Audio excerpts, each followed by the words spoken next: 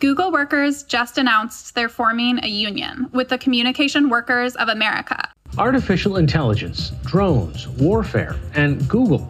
It's a mixture that caused an uproar inside the tech giant where the early motto was "Don't be evil."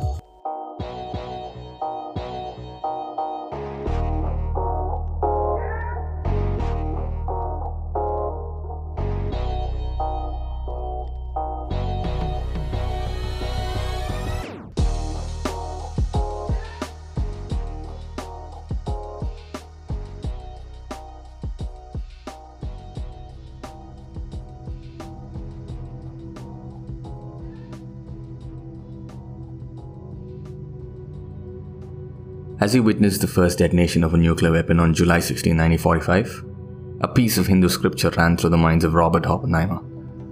Now I become death, the destroyer of worlds. It is perhaps the well-known line from Bhagavad Gita, but also the most misunderstood. Now, Oppenheimer is credited as the father of the atomic bomb. Why am I saying all this now?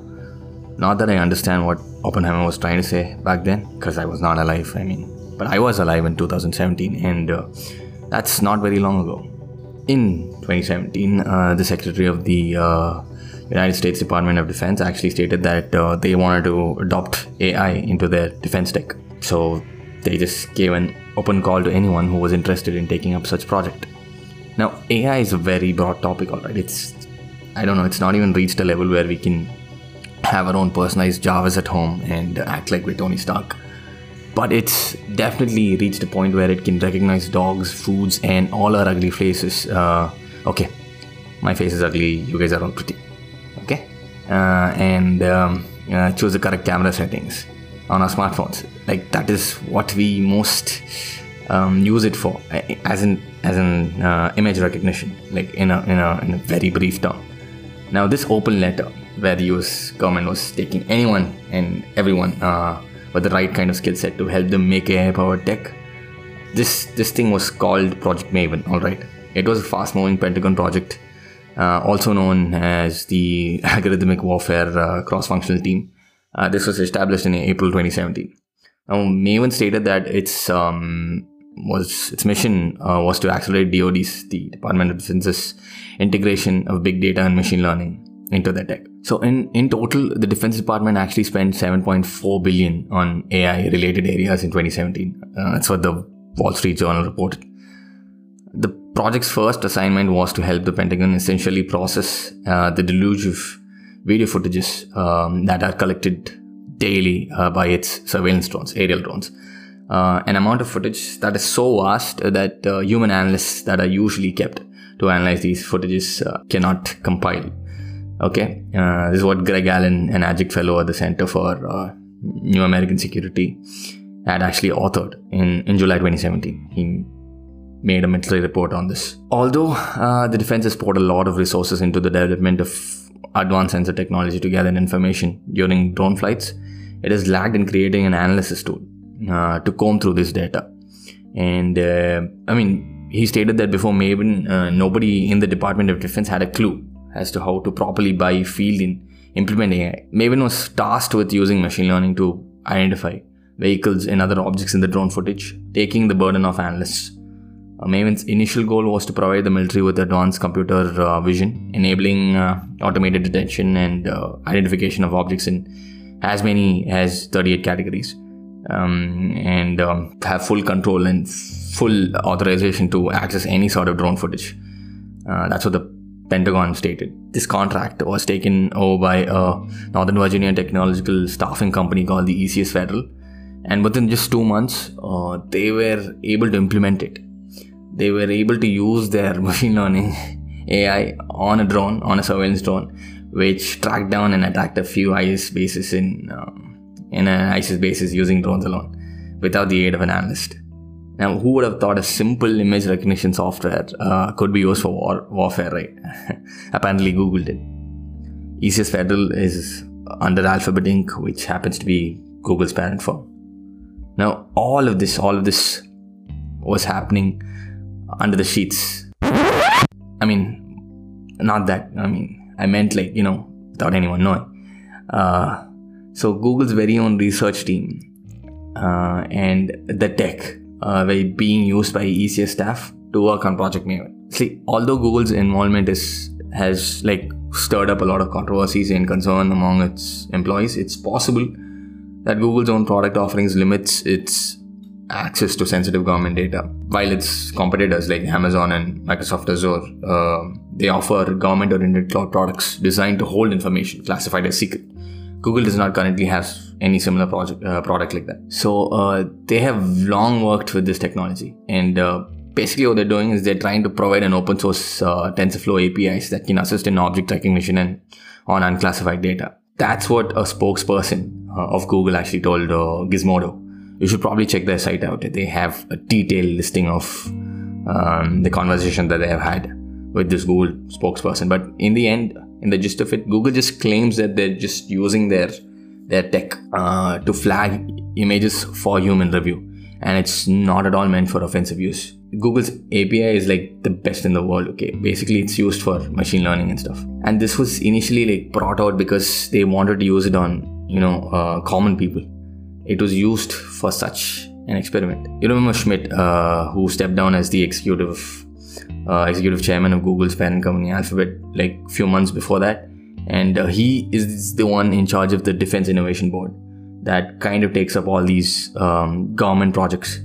And this board involves a lot of ex-CIA, ex-FBI members also, which is getting close. And every time you ask Schmidt about Google's involvement, he constantly says that,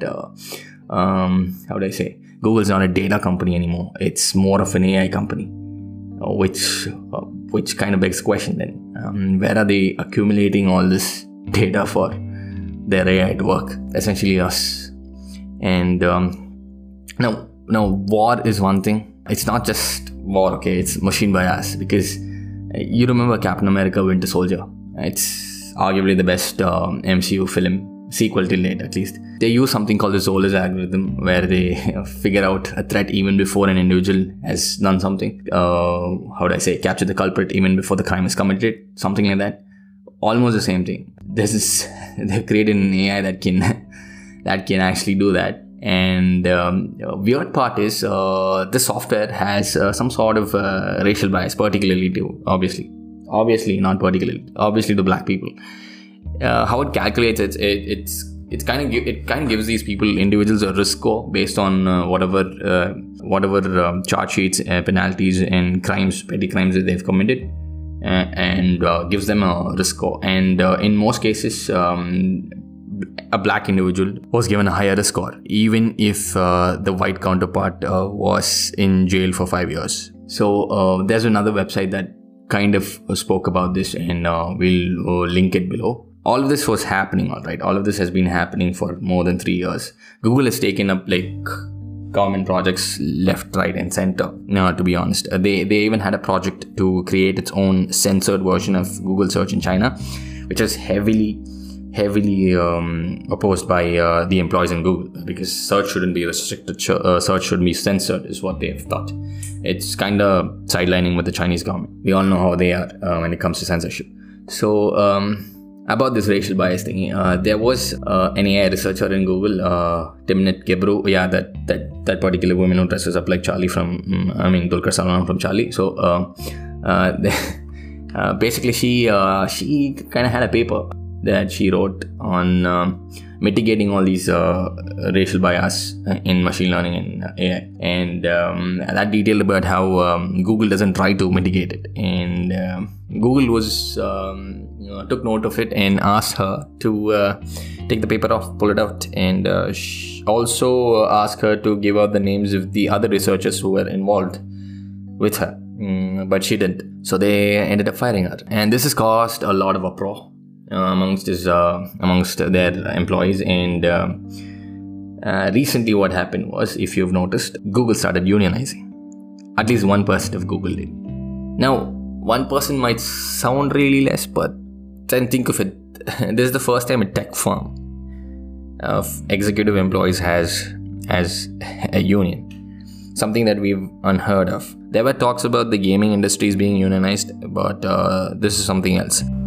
You guys have been listening to me talk for a while right now, so I'll let someone explain as to what union is from a very American perspective.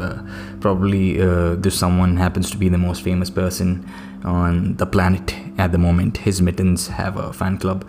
He's more famous than Baby Yoda, and probably the president of the United States. Many people in my generation, many young people, don't quite understand how unions work, or they don't feel identified by the labor movement. How would you make a union sexy again for young people? That's a great question. Look, the answer is pretty simple. What a union is an understanding that when people come together, they have more power. That if you are dealing with your employer and you're getting low wages, and you go up to your boss and say, hey, could you give me some more money? The guy says, hey, you know what, I got 10 other people who want your job. But if you walk in with a union and you sit down and you have collective bargaining and you have the power to strike, for example, then your owners have got to listen to you. They have to listen to your demands. So that's historically what unions have been about. Now, in the last many years, we have seen a decline in trade unionism in this country for a lot of reasons. And you're right, I think there are millions of young people who really are not familiar with what unions are about. And the reason for that is we've seen many manufacturing jobs which were unionized leave this country. We've seen anti-union activity. But basically, if we are looking as we are today, Fernando, at a generation, your generation, which everything being equal, will have a lower standard of living than your parents. We're moving in the wrong direction. Clearly, young people have got to stand together, to come together, to demand that public colleges and universities be tuition free, that we raise the minimum wage to a living wage, that we join the rest of the industrialized world and have health care for all, etc. But bottom line of what a union is that alone there are limits to what you can do. Now, government projects aren't new, okay? All these, as a matter of fact, internet was actually a government project.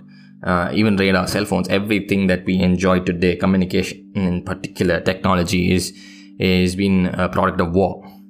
Somehow, even a humble chocolate bar is a product of war. Okay, so it's not that war. Yeah, war is definitely bad. I'm not saying war is good, but you see, you don't have to weaponize a tech that was solely meant for public use. And that's where many likes of Timnit and other people have actually washed it out. And that's why it's really important to ask, what is Google trying to do?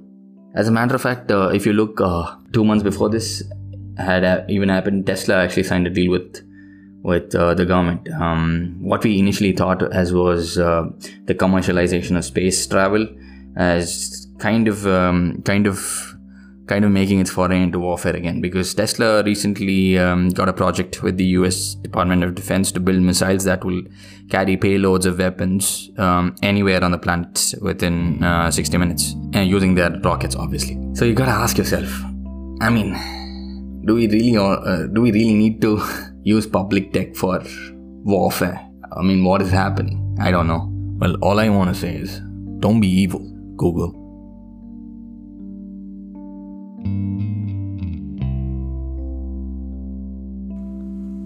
So that's all from us this week. Hope you guys enjoyed listening to this episode and learned something interesting.